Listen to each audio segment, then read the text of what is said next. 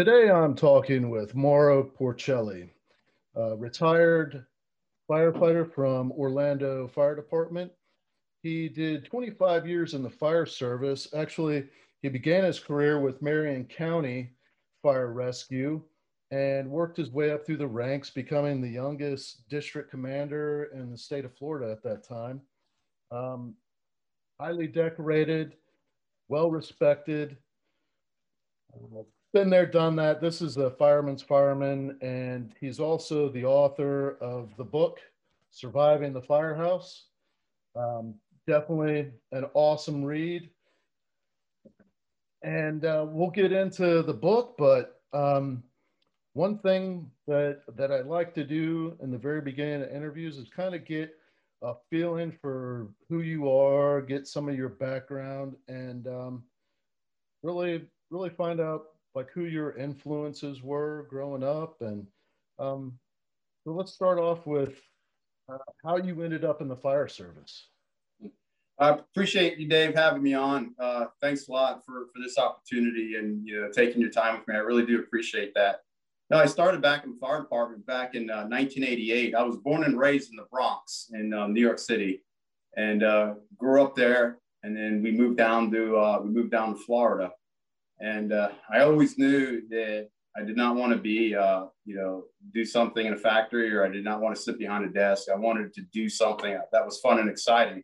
But I needed to be around people. I needed that brotherhood and that camaraderie. And I found that in the fire department. And so one day I saw some fire trucks going down the road when I was in high school. And I said, I'm going to look into that. And then I did a ride along, and I just saw how everybody just interacted with each other and just laughing and joking and having a great time. Yet they were serious when the call came out. And I said, this is for me. And I just did it. I just pursued it, and I did it. And it was best career ever. And I had a great time. I would do it all over again. So you say you grew up in the Bronx. At what age did you end up in Florida? Right. I moved down as a teenager, and moved down here because my parents moved down. We obviously I followed them. And then, it's just growing up in the Bronx is very difficult. It's just back in the 70s and 80s, it just wasn't a good place to grow up at. And thank God my parents moved us out of there. It just was not a good environment. But, I knew I had to make something of myself. Nobody was going to give you anything. And I just, just took it and ran with it. And so it was great. I used a lot of my Bronx experience when I go give lectures and speeches, and I try to incorporate that into it. And because you never forget your childhood. It is who you are today, no matter what age you are. Can you would you mind sharing one of your most memorable experiences growing up in the Bronx, good or bad? Something that shaped who you are? The thing about the Bronx, and especially anywhere in New York City, but mainly in the Bronx, where I grew up, everything is segregated in neighborhoods. And in my neighborhood, there were a lot of Italians and Irish people. And so the other neighborhood are Hispanics. Another neighborhood, there were African Americans. And so everything was segregated pretty good up there. And it still is like that today, probably not as much, but it was like that back then. But yet we all went to the same school. And I went to a Catholic school. I went to St. Raymond's, and we all went to the same school. But yet after school, everybody went back into their neighborhoods. And you dare not go into another neighborhood. You stayed in your neighborhood. And didn't really understand it at the time. It's just how it was. And you didn't cross borders. You didn't cross the streets. You stayed in your neighborhood, which is, 4, 5, 6 block area. But yet you go to school with those same people the next day, and you're best friends.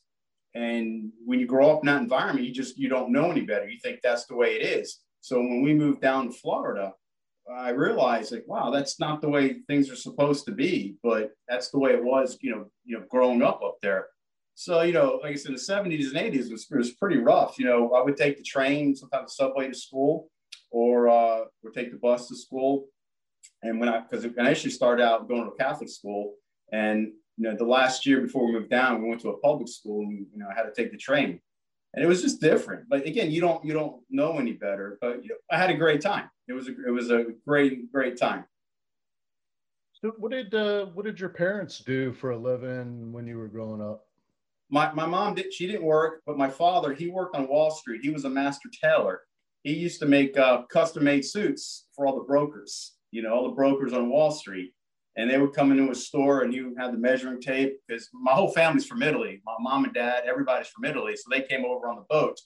And my dad's father was a tailor. So that's what he knew. So, he worked 2 or 3 jobs, worked 7 days a week.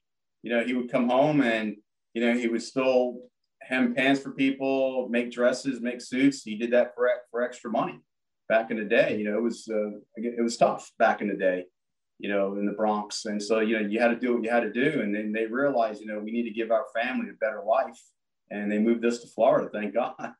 I don't know what I'd be doing up there right now if I was there. Do you have any siblings? Yeah, I have a brother. I have a younger brother, and I have an older sister. And I have I have 3 children. My son, Nick, he's an Orlando firefighter. And I have another son, Andrew. He's a Marion County firefighter. And then I have a daughter. She works at my buddy's car dealership.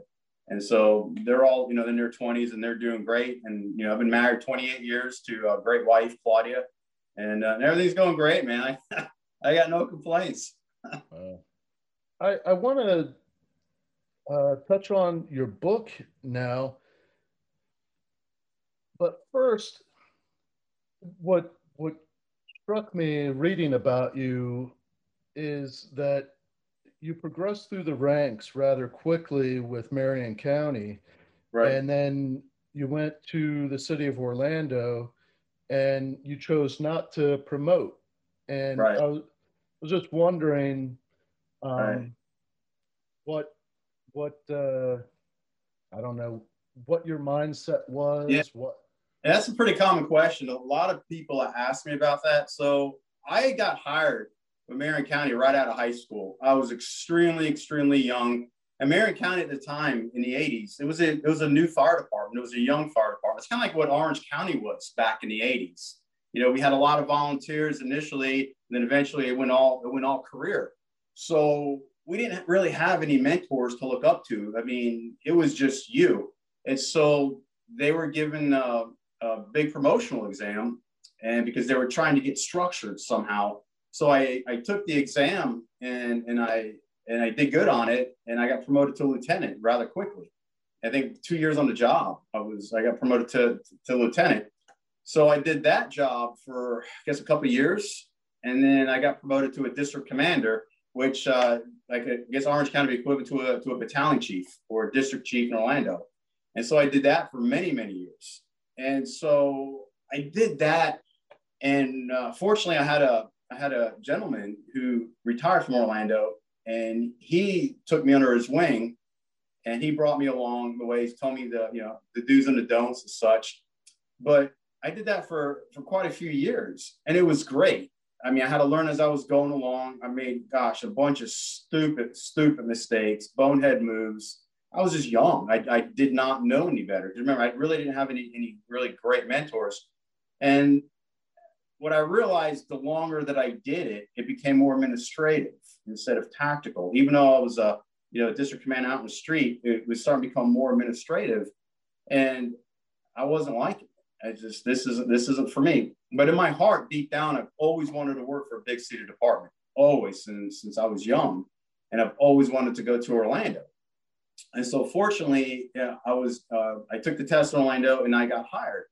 So what I realized is that I did everything backwards. You're supposed to be a fireman for many, many years, and you work up the ranks. That's why I put in my book a timeline on how you should promote.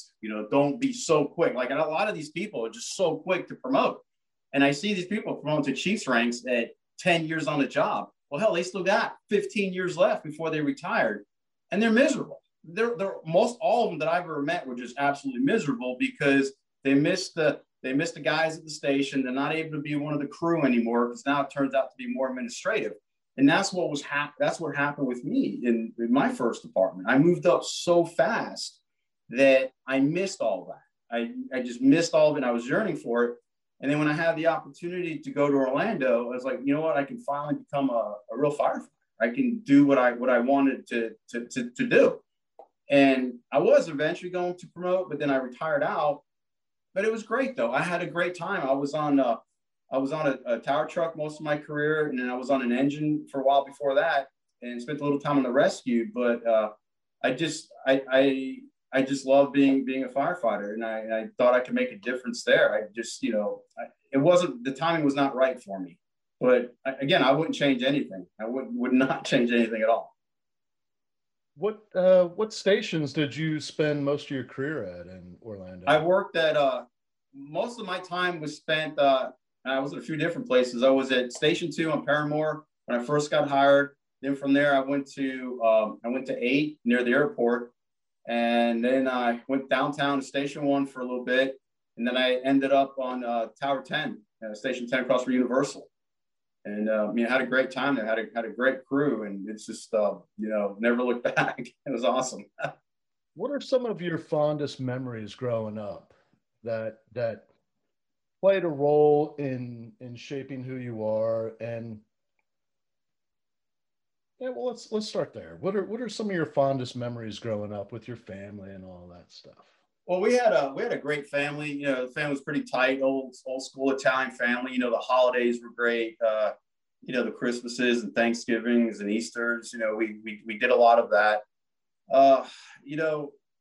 What defined me is growing up. To be honest with you, spent a lot of time, a lot of assholes that were in the background, and I always knew I did not want to be like them. I saw how some of these people treated other people, and it was really bad. And I saw that as a young age, growing up in the Bronx, and then up through my teenage years into young adulthood. And I'm like, you know what? I don't want to be like that guy, because they're just not happy people. They're poison. They're cancerous. And I say, you know what? I'm just going to really try not to be judgmental. And it's hard. It's hard not to be judgmental, but I really strive to do that, especially as I got older and into more of my fire department career. Because some of these people, they can really press you, believe me. And you try not to be judgmental. You try to be that good person. And just over the years, that's what led me to write this book, because I took a lot of that, and I saw a lot of the negativity in the fire department that I wanted to change. And it was hard changing it while you're there, because it's just different. It's just different while you're there. It's like when you retire, there's more credibility you have when you retire than when you're there, because now the pie is only so big at the fire department. Everybody's competing for that same slice of the pie. But when you're retired, the pie is unlimited, and you can. I feel like I have a greater influence now being retired than when I was currently working. So, and I attribute a lot of that to what I saw growing up and when I saw at the firehouse. In your fire service career, who would you say was your biggest mentor, or somebody that had the biggest influence on your career? There was never really one person, to be honest with you. And I wish there was, and I would tell you, there was never really one person. The way I did it, I had several people that I looked up to not based on their tactical knowledge, but based on how they treated other people. Because what I realized is that those people that had the greatest influence on me knew how to be great leaders. They were great officers. They were great firefighters.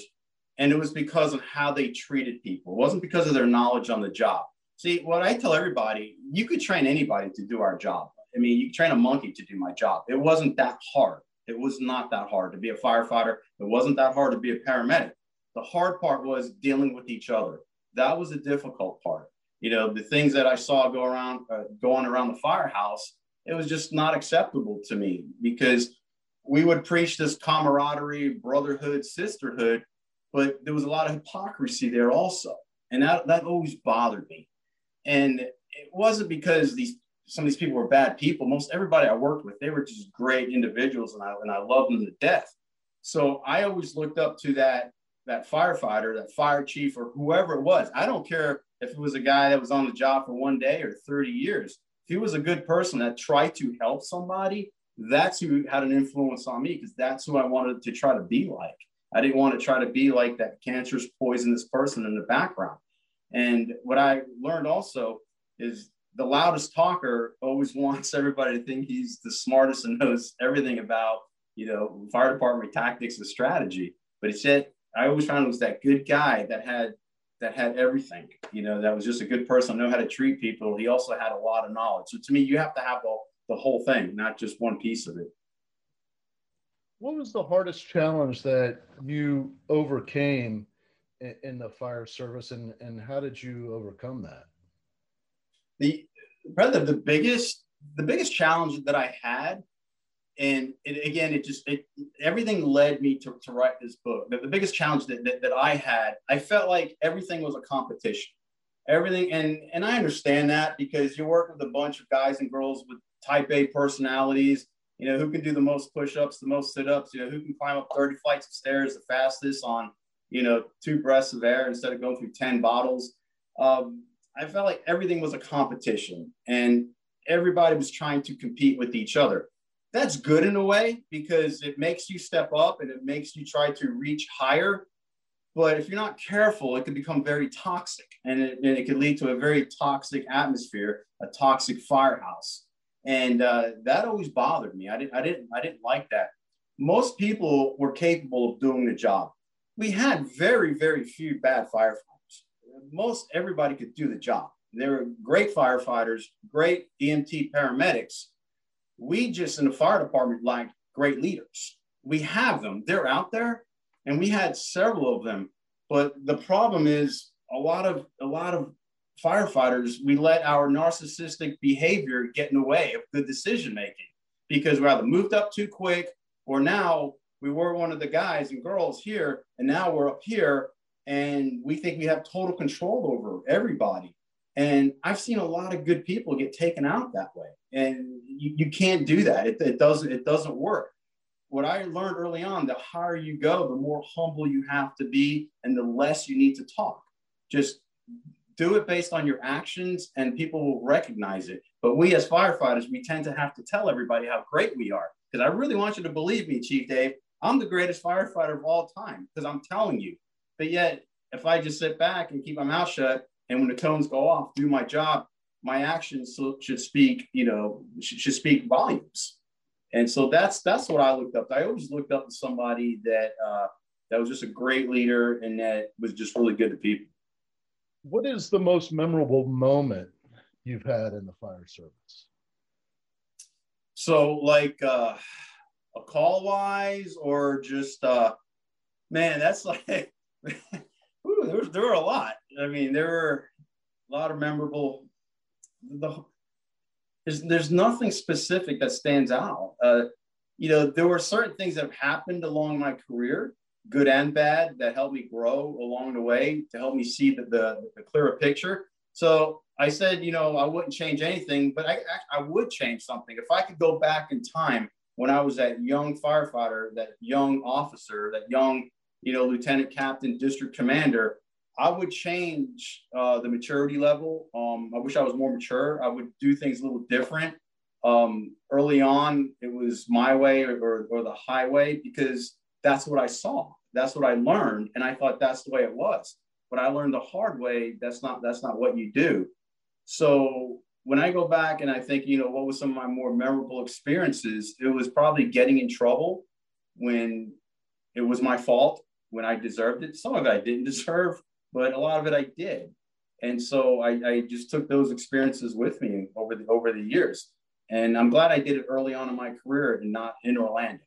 Probably my first couple of years in Orlando, but as time went on, things got better. I kind of knew, how to play the game and how to, talk less and listen more and just smile. I got one more question, and then I want to open up your book and touch on a few things. Can you tell me a little bit about your personal philosophy on leadership and in general, and counter to that, or maybe complementing that, your philosophy on leading in high stress environments, right, particularly like on a fire scene or right, a traumatic event type of thing? Number one, you have to let your crew work. You got to let them do their job.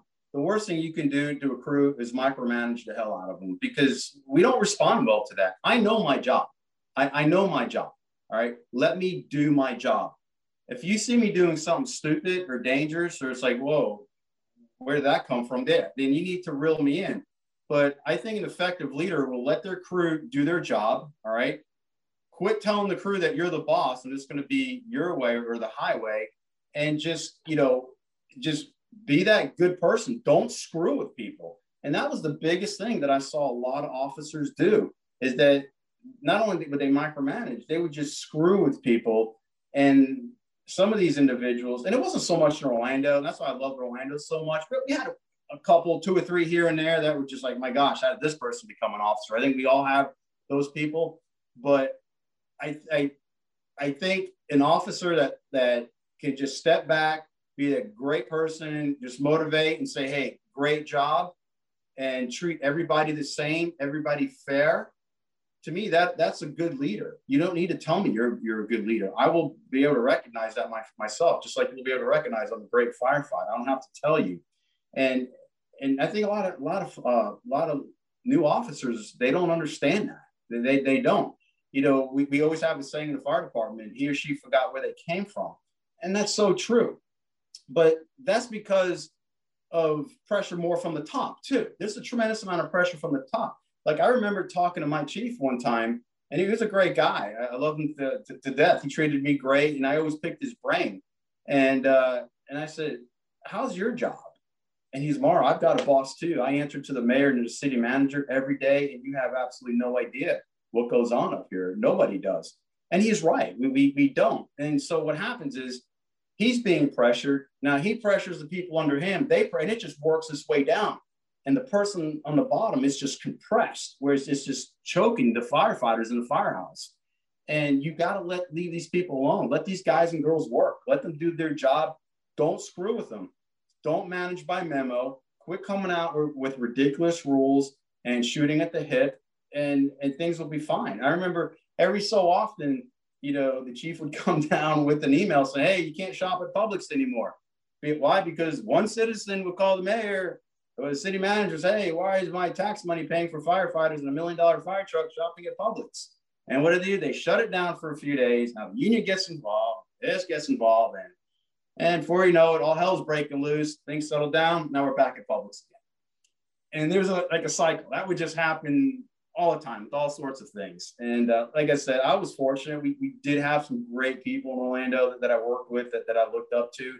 But, I wish you can't teach somebody to be a leader. You just can't. They either have it or they don't. You have to have the personality for it. What you can teach is the do's and the don'ts. Don't scream on the radio. Don't scream at your people. Don't put people down, etc. Yeah, you can teach that. But you have to have it in your heart to want to be a good person and try to help people. That's what makes a great leader in my mind. That is the piece that you can't teach, is that desire to put your people ahead of yourself. Right. And that, I think that goes to your life coming up and your life's experiences, and really learning, how to be a good person. Right. And here's a great example, Dave. At dinner time, I worked with quite a few officers. They would never take a plate until everybody else went first. They made sure there was enough food for the crew before they ate. And then they went and took a plate. And then they made sure everybody had seconds before they ate seconds. And on top of that, a lot of our chiefs, when they ate dinner with us, they would help with the dishes, which is great. Now, granted, we don't expect them to mop the floors. We don't expect them to wipe down the table. But you know what? They were in the kitchen with us doing the dishes, wiping it down and putting the dishes away. And people notice that. You don't have to showcase it. People will see that. But on the flip side, over the years, we had a couple officers that would just sit there and wait to be served. And that doesn't work. It doesn't work. They're the first ones in line, first ones up for seconds and thirds. And once they got done eating dinner, they would just go in their office, have a cup of coffee, and left the crew alone. Again, people see that, and that's not the way you want to be a leader. Fortunately, we did not have too many of those. But what's funny is that I talk to firefighters all over the country. Fire Department USA is the same from Orlando, Miami, New York City to LA, Chicago, and everything in between. It's all the same everywhere. People say, oh, Orlando, you work for a great fire department. In my mind, it was the best fire department out there. All right. In your mind, Orange County was the best fire department out there. And it should be in our minds. But these problems aren't unique to Orlando, Marion County, Orange County. You've seen it yourself. These problems happen everywhere with leadership. And the military has it too. I've spoken to very high-ranking officers and fighter pilots and generals. They have the same issues we do at the fire department with leadership. And all you can do is just moving on. It's not going to go away. All we can do is help mentor that next person coming up and just, make it a little bit better for the next guy. First, I want to ask you what your favorite part of this book is. My favorite part? Man, I really like the part in there on the leadership part, on how to be a leader.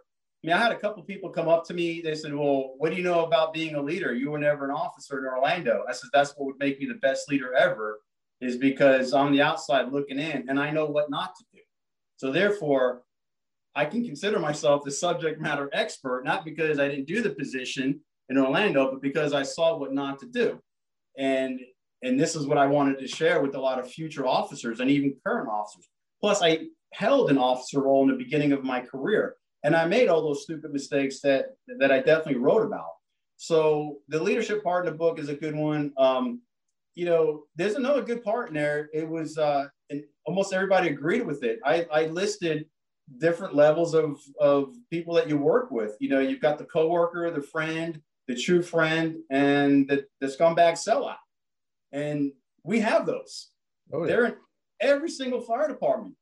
And I wrote about that because as much as the fire department, it is a brotherhood, sisterhood, camaraderie, there's a very dark side to our occupation. And that's why I titled the book Surviving the Firehouse, because you have to survive it. It's not what the movies make it out to be. It is, but there's a dark side that we just don't deal with. There's a lot of classes out there on how to be a leader. There's a lot of classes out there on how to put out fire, a lot of classes on how to start an IV. But you know what? You very, very, very rarely hear anybody talk about, hey, how do we mentor some of these young kids coming up? How do we mentor some guy that's on the job for 2 days? You very rarely hear about that. And that always bothered me. And that's one of the reasons why I wrote this. Yeah, I can't tell you enough that, I mean, as soon as I started reading it, I was like, holy crap, this would have been awesome in the beginning. Yeah. Because it's like reading through it, some of the mistakes that you talk about, the pitfalls of the career, they're, without knowing this stuff, it's very common to slip in that, Right. Well, this is what happened, Dave. One day I was outside, it was in the morning, I was doing the morning check off on the truck, and some guy comes driving by, and he floated in for the shift. So one of my coworkers said, hey, Porcelli, you want to watch out for that guy? I said, why? He said, he's lazy. He's a dirtbag. He's just not a good guy. He's just lazy, and he doesn't cut it. I'm like, well, how long has he been on the job for? He's probably been on the job a year, maybe a year and a half. Young guy, probably 21, 22 years old. I'm like, oh, okay. I didn't think nothing of it. By the end of the shift, I'm like, what? There's nothing wrong with this guy. He was an awesome person. The problem was right here. It was the firefighters. That's where the problem was, because nobody took this kid under their wing to mentor them, to tell them the do's and the don'ts that I wrote in that book. That was the problem. And that's our fault. I mean, I failed at it. We all failed at it. But yet we want to blame these young kids coming out of high school, you know, living in your mom and dad's basement. Now they graduated. Now we're putting them in this toxic environment called the firehouse, which is the best environment in the world. And now we want them to survive. And we want them to just know from day one, you know, you should be an expert at this. No, sleeping in a recliner at 2 o'clock in the afternoon when not sleeping in a recliner at 2 o'clock in the afternoon is not common sense. Not going to bed, being the first person to go to bed, you know, that's not common sense. We all like to think it is, well, I'm not his daddy. Well, actually, you are his daddy. That is your job. Again, you can't preach camaraderie to me and then on the flip side, throw this, you know, this kid under the bus because he's not doing it your way. Well, you know what? Why don't you tell him how to do it? Why don't you tell him, don't sleep in a recliner at 2 o'clock. Don't be the first person to bed. You know, make sure you're the first person to wake up in the morning. Make sure you're in the kitchen, you know, studying your books at, you know, 3 o'clock in the afternoon instead of hanging out in the TV room with us. Because the way it works is if you have 5, 10 guys watching TV at 2 o'clock in the afternoon, chances are this young kid that just got hired is going to be in there with you. All right. Chances are if you have 6 guys upstairs taking a nap mid-afternoon, this young kid's going to be like, okay, that's what's done. So I'm going to go do that too. So what happens is these kids, they ruin their career early on because we did not help them. We didn't help them. We didn't tell them, hey, man, I know you see us doing this. And I know it's not right, but the way it works in our world called the fire department and the firehouse life is you don't want to do it because optics is everything. Optics is everything. And I would tell these kids, I'm like, hey, listen, and even the paramedic students that didn't work for us, that they would ride with us, I would tell them and say, hey, listen, I know this sounds weird. I know it doesn't make sense, but have your books all laid out on a dining room table. And just, if you're not outside with the trucks, hang out in the dining room table. And that way people see you in there with your books all laid out because it's the optics. You know, it's just the way it's done. And I know it's hard for you to understand that right now, but believe me, this is helping you out. And you'll thank me later on in your career. I saw a lot of great people. Their reputations got trashed early on, and it wasn't their fault. Now, granted, there were a few. They deserved it because after you tell somebody something a few times and they still don't listen, it's, you know what, I can't help you because you're too freaking thick-headed and you're not paying attention. But most of the time, it wasn't their fault. It was our fault. And that's why I wrote that. There was this, well, first, there's a quote that I really liked. You quoted Chief Wayne Futch. Right, great guy. The son, there is no sense of arguing with an idiot in front of an audience because after a while, the people standing around won't know who the idiot is. And like how many times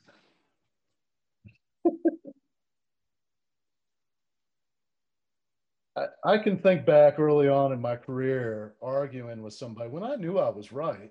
Right. Oh, yeah. You know, and trying to prove my point, but they just wouldn't get it. But then it started becoming like, well, who's the idiot? You're arguing with them. Exactly.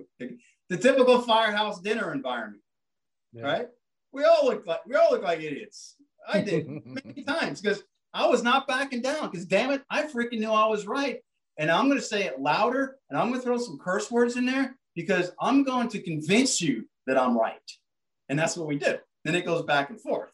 And unfortunately, the tones will go off. We run a call. Everything is neutralized. When you get back, we weren't intelligent enough to know what we were arguing about. And we come up with something else that's stupid. So this complain or remain silent, choose your battles. Right. Chapter. That one, I can tell you, I wish I had that.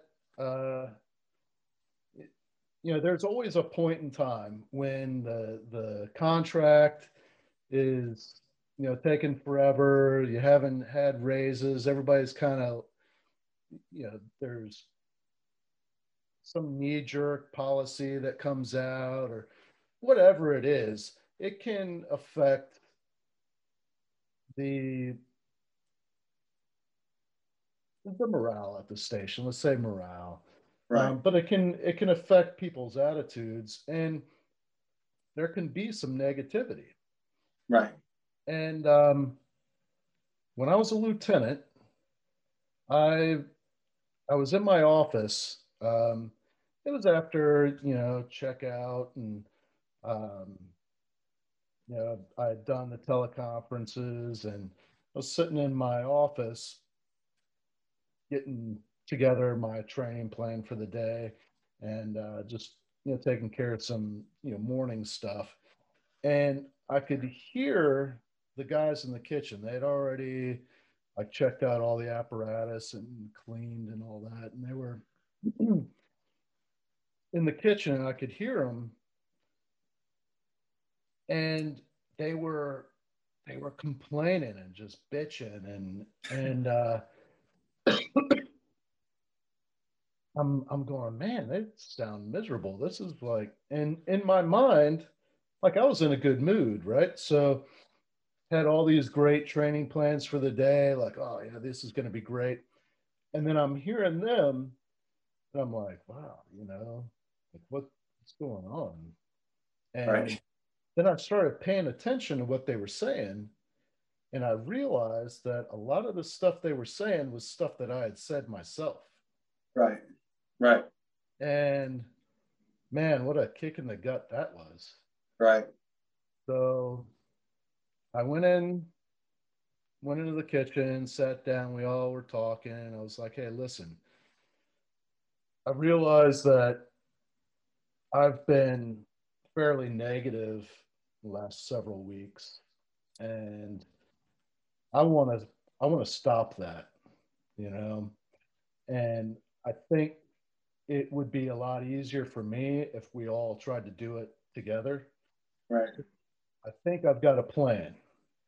If there's an issue and we have a solution and we're willing to implement that solution, then let's talk about it. Right.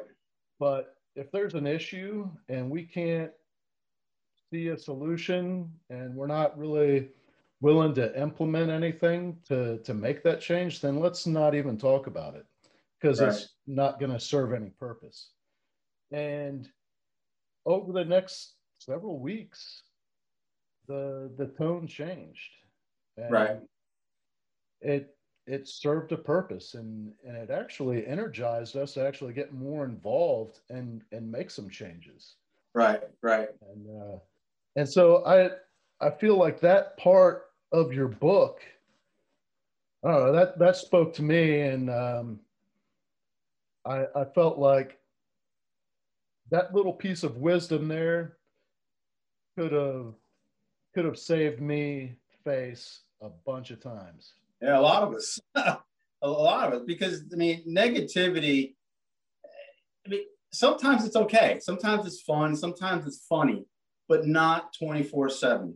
Yeah. And that's the issue. And what I always try to tell the young guy, I never told the old guys because they wouldn't listen anyway. But what I try to tell these young kids coming up is like, we can't control what comes from the mayor's office. We can't control what comes from the chief's office. I mean, I truly believe most all of our chiefs had our best interests in mind. I really do.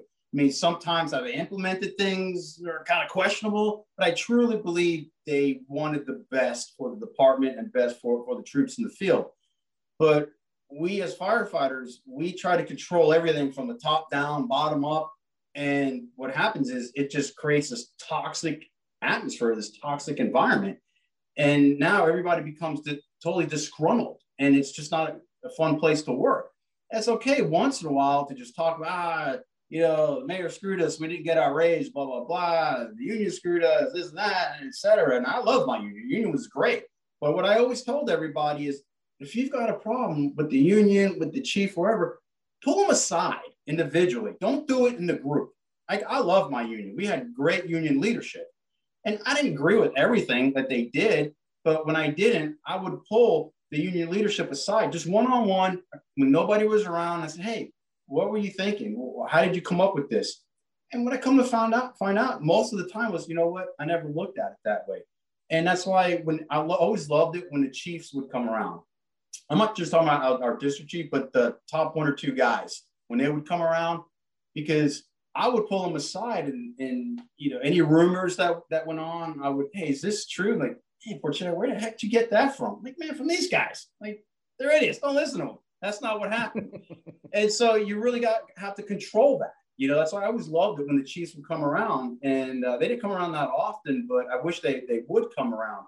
But you have to be careful with the toxicity around the firehouse. But it starts with you as a leader, because you control that. You control the atmosphere at your firehouse. And the thing with Orlando, and just like Orange County, we're extremely busy, extremely, extremely busy.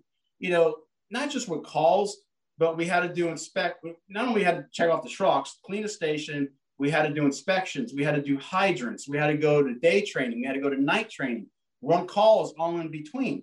That's fine. But what would happen was sometimes we would have officers, all right, let's load up, let's go do this. Now we come back, let's load up, let's go do that. My frame of mind is, let's do all the BS stuff in the morning, get it out of the way. And after 12 o'clock, it's your time. You want to go study, you want to do whatever, it's your time. All right, now we get ready to go to night training because we have to go to training. And so there's definitely a balance there. But you've got to be careful of whining and bitching a lot, because what happens is with that one individual that all he did or she did was bitch and whine and complain. Once they had a legitimate complaint, nobody took him seriously. It was like the boy that cried wolf. It's like, well, all this freaking person does is bitching, crying, and complain anyways. So one of the things that I learned early on in my career, later in my career, was that pick your battles, choose them wisely, because now when you do bring it up to your supervisor or to your chief, he's going to listen to you. He's like, oh man, Porcelli's saying this, I may want to listen. Like, granted, it didn't always happen that way, but they were more likely to listen to you than to not listen to you. The union is more likely to listen to an employee that they don't even know exists, rather than to that one employee that's always typing the union an email, bitching and complaining about everything. And that's what I try to share with these younger guys coming up. It's like, talk less, ears open. If something's really bothering you, evaluate it. Do not freaking send out an email to everybody, and then pull your officer aside, your lieutenant, your chief, and then talk to them one-on-one. But don't be a constant whiner all day. It's very poisonous to the crew. But it starts with you. It starts with the officer. Everything starts with the officer. We can only do so much as blue shirts, because when we don't have the support from the guy above us, then it doesn't matter. It has to come from the officer. If you could do anything to improve the fire service in America, what would you do? What would I do? I would let these guys and girls work. Let them do their job. Let them freaking do what they do best. Quit trying to micromanage them.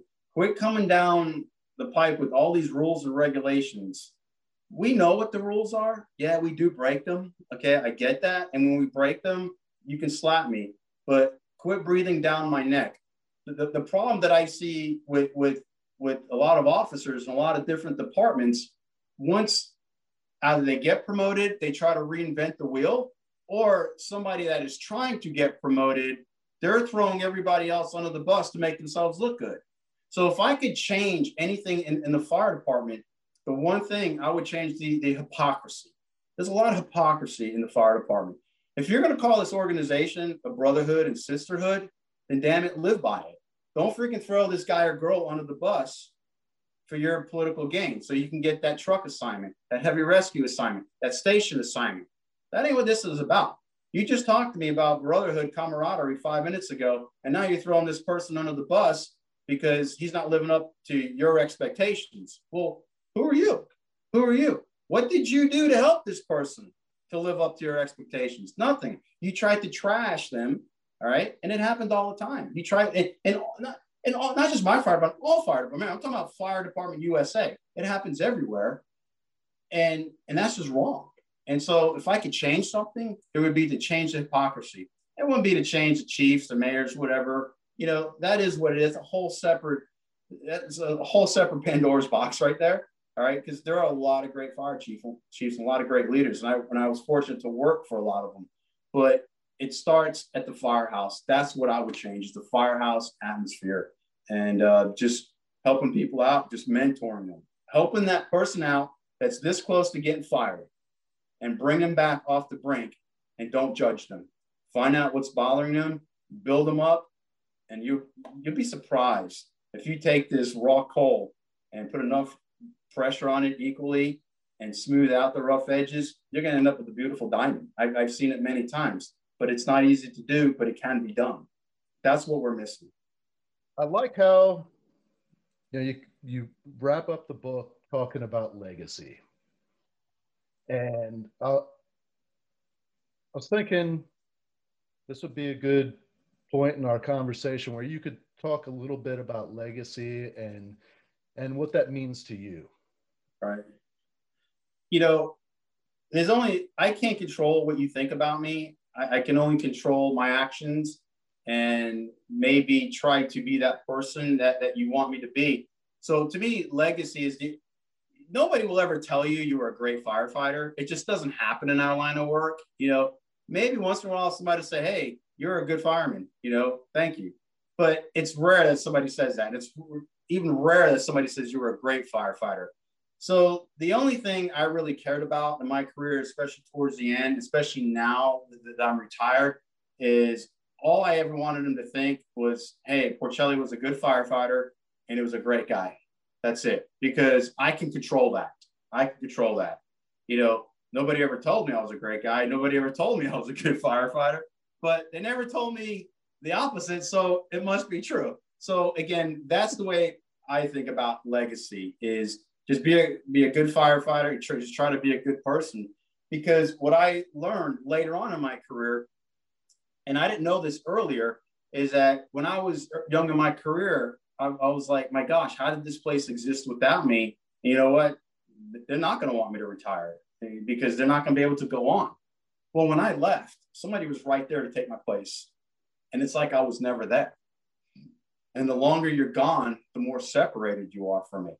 So one of the things that makes me feel really, really good, my son, Nick, that works for Orlando, and my son, Andrew, that works for Marion County, especially my son, Nick, when he says, hey, so-and-so said hello, he asked how you were doing. And to me, that means volumes. I cannot tell you how much that means to me because somebody is thinking about me and is wondering how I'm doing. And I don't need these people to call me every day. I don't even need them to ever call me. But for them to tell my son, hey, tell your dad I said hello, that means a lot. So to me, that means I treated that person right. I didn't do him wrong. I treated him right. And you know what? I accomplished what I wanted to accomplish with my legacy. And that's what's important to me. Because at the end of the day, they're not building statues of us in front of Station 1 and pay homage to the great firefighter that used to work here that's now retired. It doesn't work like that, right? So all we can do is just try to be good people, be a good firefighter. And when you leave, they'll say, yeah, I remember that guy. He was a good fireman. He was a great guy. And I'm happy with that. The other part of your book that I thought was pretty cool, you put recipes in there for the young firefighter that doesn't know how to cook anything. And really people that, I've never worked in a fire station or been exposed to it. They don't know the power of the dining room table. Right. That's where all the world's problems are solved. Oh, yeah. That's where the family comes together, and like some of the funniest conversations, some of the most emotional conversations happen at that table. And when you can be the one that makes this meal that everybody enjoys, it's a good feeling. And especially when you get the pat on the back or when there's no leftovers. Yeah, they ain't going to tell you it was the best meal ever. They're going to tell you how much it sucks, but they're going back for thirds and fourths. And then there's no leftovers. And you sit back like, yeah. My firehouse, we actually did solve all of the world's problems at our kitchen table, just that nobody listened to us. I love to cook. I was one of the main cooks at the fire department. I love to cook, and I had a lot of helpers, and I always had a lot of chiefs come in and cook, and I was always known as the guy that would break the budget. Well, these freaking guys have been paying $5 a meal since 1965, all right? Yeah. Now, here we are in 2021. They still want to pay $5, and they still think they should get the fireman discount on top of that. So inflation took hold over the years. Well, these guys want these fancy meals from me, you know, with my pasta sauce. I would make a homemade pasta sauce with bruschetta bread. I made some good stuff. And there's a lot to it. But yet they didn't want to pay more than $5. But too bad. I made them pay $5. And so I love doing the cooking. I really did. And there was a couple of reasons behind it. Number one, I knew it was going to be good because some of these guys, you truly don't want them to cook because they suck. All right. So I did enjoy the cooking and I did have a lot of help. But one of the main reasons I put the recipe section in the back of the book, because what would really piss me off is that some of these firefighters, especially the young ones, they wouldn't cook. And they would say, oh, you don't want me to cook, but I'll help you. You don't want me to cook. Well, sometimes I didn't want to cook and they wouldn't cook. Well, you saying that, oh, you don't want me to cook is just code for you're just too freaking lazy and don't want to cook. That's what it is. But yet everybody knows how to cook one or two things. Everybody does. I don't care who you are. And so for that guy or girl that truly, truly does not know how to cook, all right, well, I got some basic recipes in there and it'll make any fire department meal great. And then once you learn the basic recipes, you can build on that. But no, food is very, very important at the firehouse, which you know, I mean, we ate like animals. It was incredible. You know, breakfast, lunches, and dinners, and it was good. And then we fight it out around the table and solve the world's problems because we're all geniuses. Yeah, and it's amazing to me, and I think anybody that reads your book is going to agree that, especially those that have been in the fire service for a while, like you cover everything. There isn't anything left out. You know, like I've read a lot of books. I'm very well read, but nobody does as good a job as you talking about how to survive the firehouse. I appreciate it. Thank you. No, man, this is, I think I already put it on my reading list. I might not have, but I'm going to check. Well, Chief, a lot of those were my mistakes. I didn't just come up with this because I thought I was greater than now. No, believe me. Most of those in there were my personal disasters over 25 years that I knew I had to put down. And what was funny, I catch shit from the firefighters all the time. Oh, Porcelli, you were the worst rookie ever. You were the worst fireman ever. Yeah, you wrote a book on how to be the best rookie and the best firefighter, the best leader ever. I'm like, no, I'm just smarter than you because I didn't write down anything that you didn't know. I was just a guy smart enough to put it down. All right, I just did it before you. Then they go back and forth. All right, you suck, this and that, and we all get a good laugh out of it. And so, it's been great. It's been really good. Yeah. So one of the things that I talk about, well, what actually led to the title of my podcast, From Embers to Excellence, is that, you know, all of the best lessons that we learn in our lives come from falling on our face, making those mistakes, looking like a fool, you know, like just that sting, that internal pain that you feel of embarrassment, like, man, I should have known better than to do that. I'll never do that again. Right. But if you have the mindset to take that failure and turn it into something good, to turn it into something that'll make somebody else better, then you're on the right track, you know, right. and that experience isn't lost. Right. So yeah, man, it's awesome. I'm that was good. I had to put a lot of stuff in there that when people read it, like, oh yeah, that's definitely Porcelli. He definitely screwed that up. That's him. But you know, what am I going to write a book on? How to VES, how to pop a door in an extrication, you know, how to do a 4-to-1, you know, police system. I mean, there's a lot of books on that. I needed to save somebody's job. This is the whole premise. And, you know, I can't help anybody anymore in the fire department, like to save a life or go on medical calls, because I don't do that anymore. But if I could help some young kid in his career, especially early on, to save his reputation, if I could save his job, if I could help some young officer, along the way before he self-destructs, and it's worth it to me. But what gives me a lot of, just a lot of pride and just happiness, I'm saying just a lot of happiness, is when a total stranger from halfway around the world, country, just emails me and says, "Sir, I just want to thank you for everything. This really helped me out." And it brings a tear to my eye. I'm like, I don't even know this person, but I just helped out this young kid, and guy, girl, whoever it was, and they said thank you. And you know what? To me, that's just worth it right there. It's just worth it. And I've been very blessed by that. And that's something I ever really wanted from the book, is just to help somebody out. I don't need all the accolades that come with it. And it is nice. I'm going to be honest. It is nice doing these interviews, giving lectures. I mean, that's all nice. But when that young kid emails you, or they meet you in person and say, "Hey, you're Mauro Porcelli. Thank you so much." Like, oh my gosh, And I say, "Did I help you?" He goes, "You have no idea." I'm like, man, thank you so much. Then I feel guilty because he had to buy the book. I would just give it to him. Now, aside from the fire service, what's the most important thing that you've learned in your life? And what's your life been like since learning it? The most important thing is respect. I mean, it all revolves around respect. You have to have respect for each other.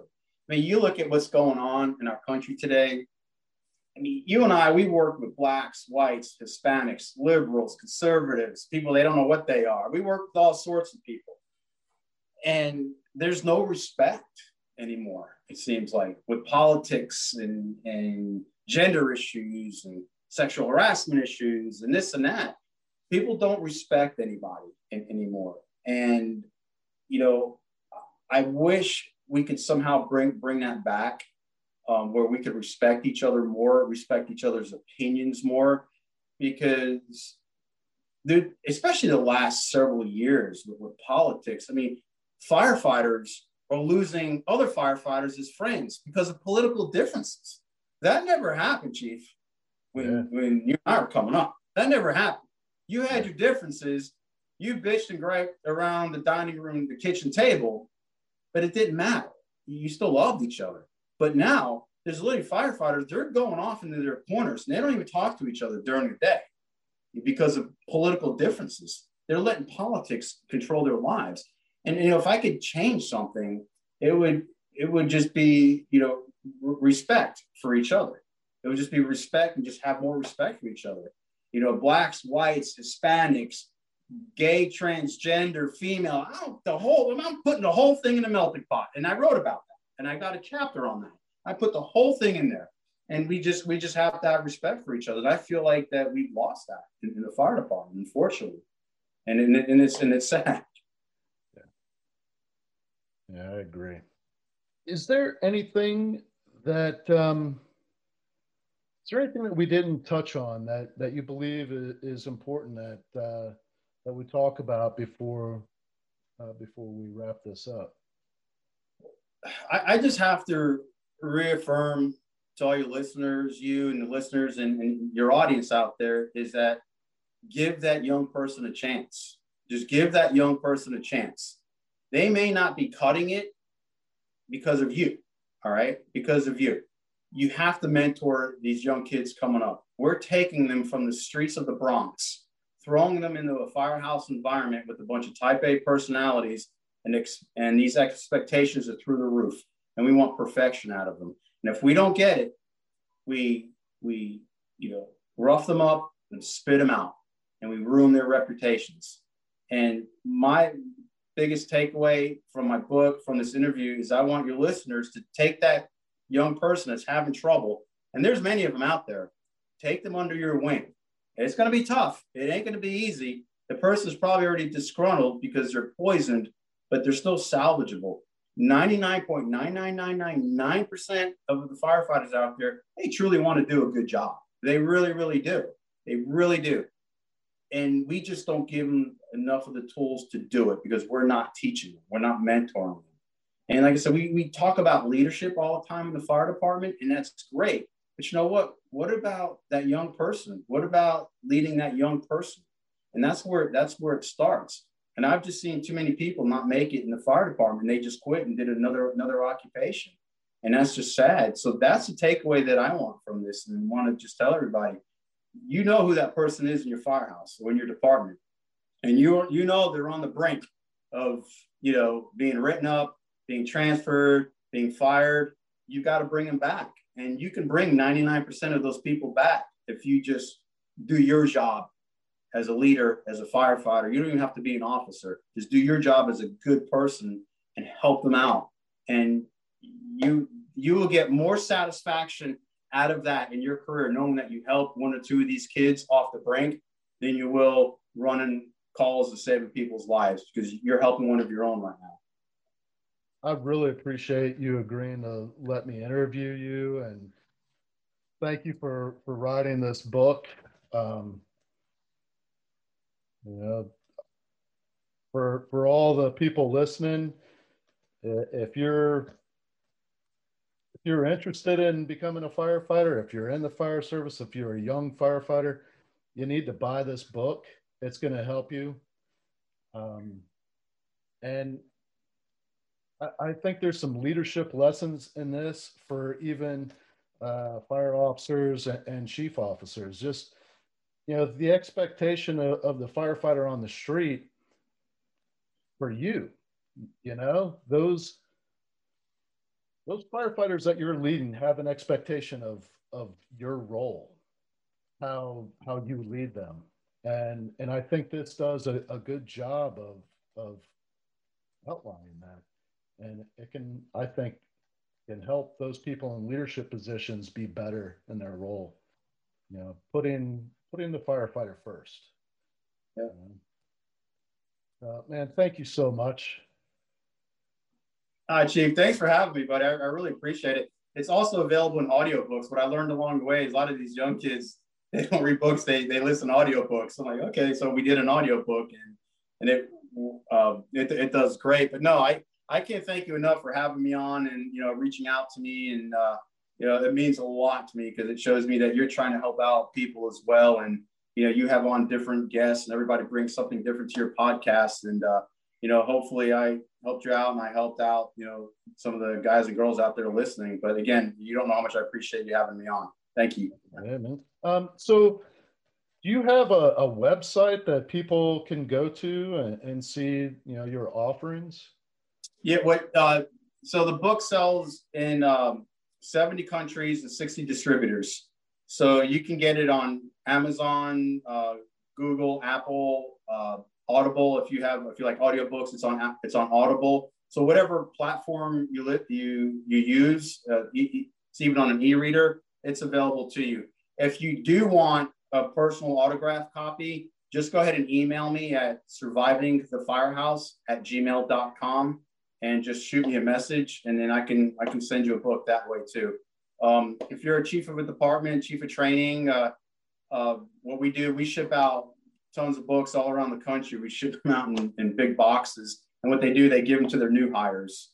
And it's been a pretty successful program, because what these departments have realized, it's a lot cheaper for me to buy a $12 book than it is to spend $50,000 to fire a guy and then hire somebody else. So I've gotten a lot of feedback from a lot of fire chiefs across the country and training divisions that they're giving these books to all their new hires. Now, they may not agree with everything that's in there, but that's okay. They know that, this is going to help out their young new hire. Cool, man. So if I don't already have it up on my website, I have a recommended books page on my website at hollenbachleadership.com, and I will have links to it on there as well. I appreciate it. Thank you. Yes, sir.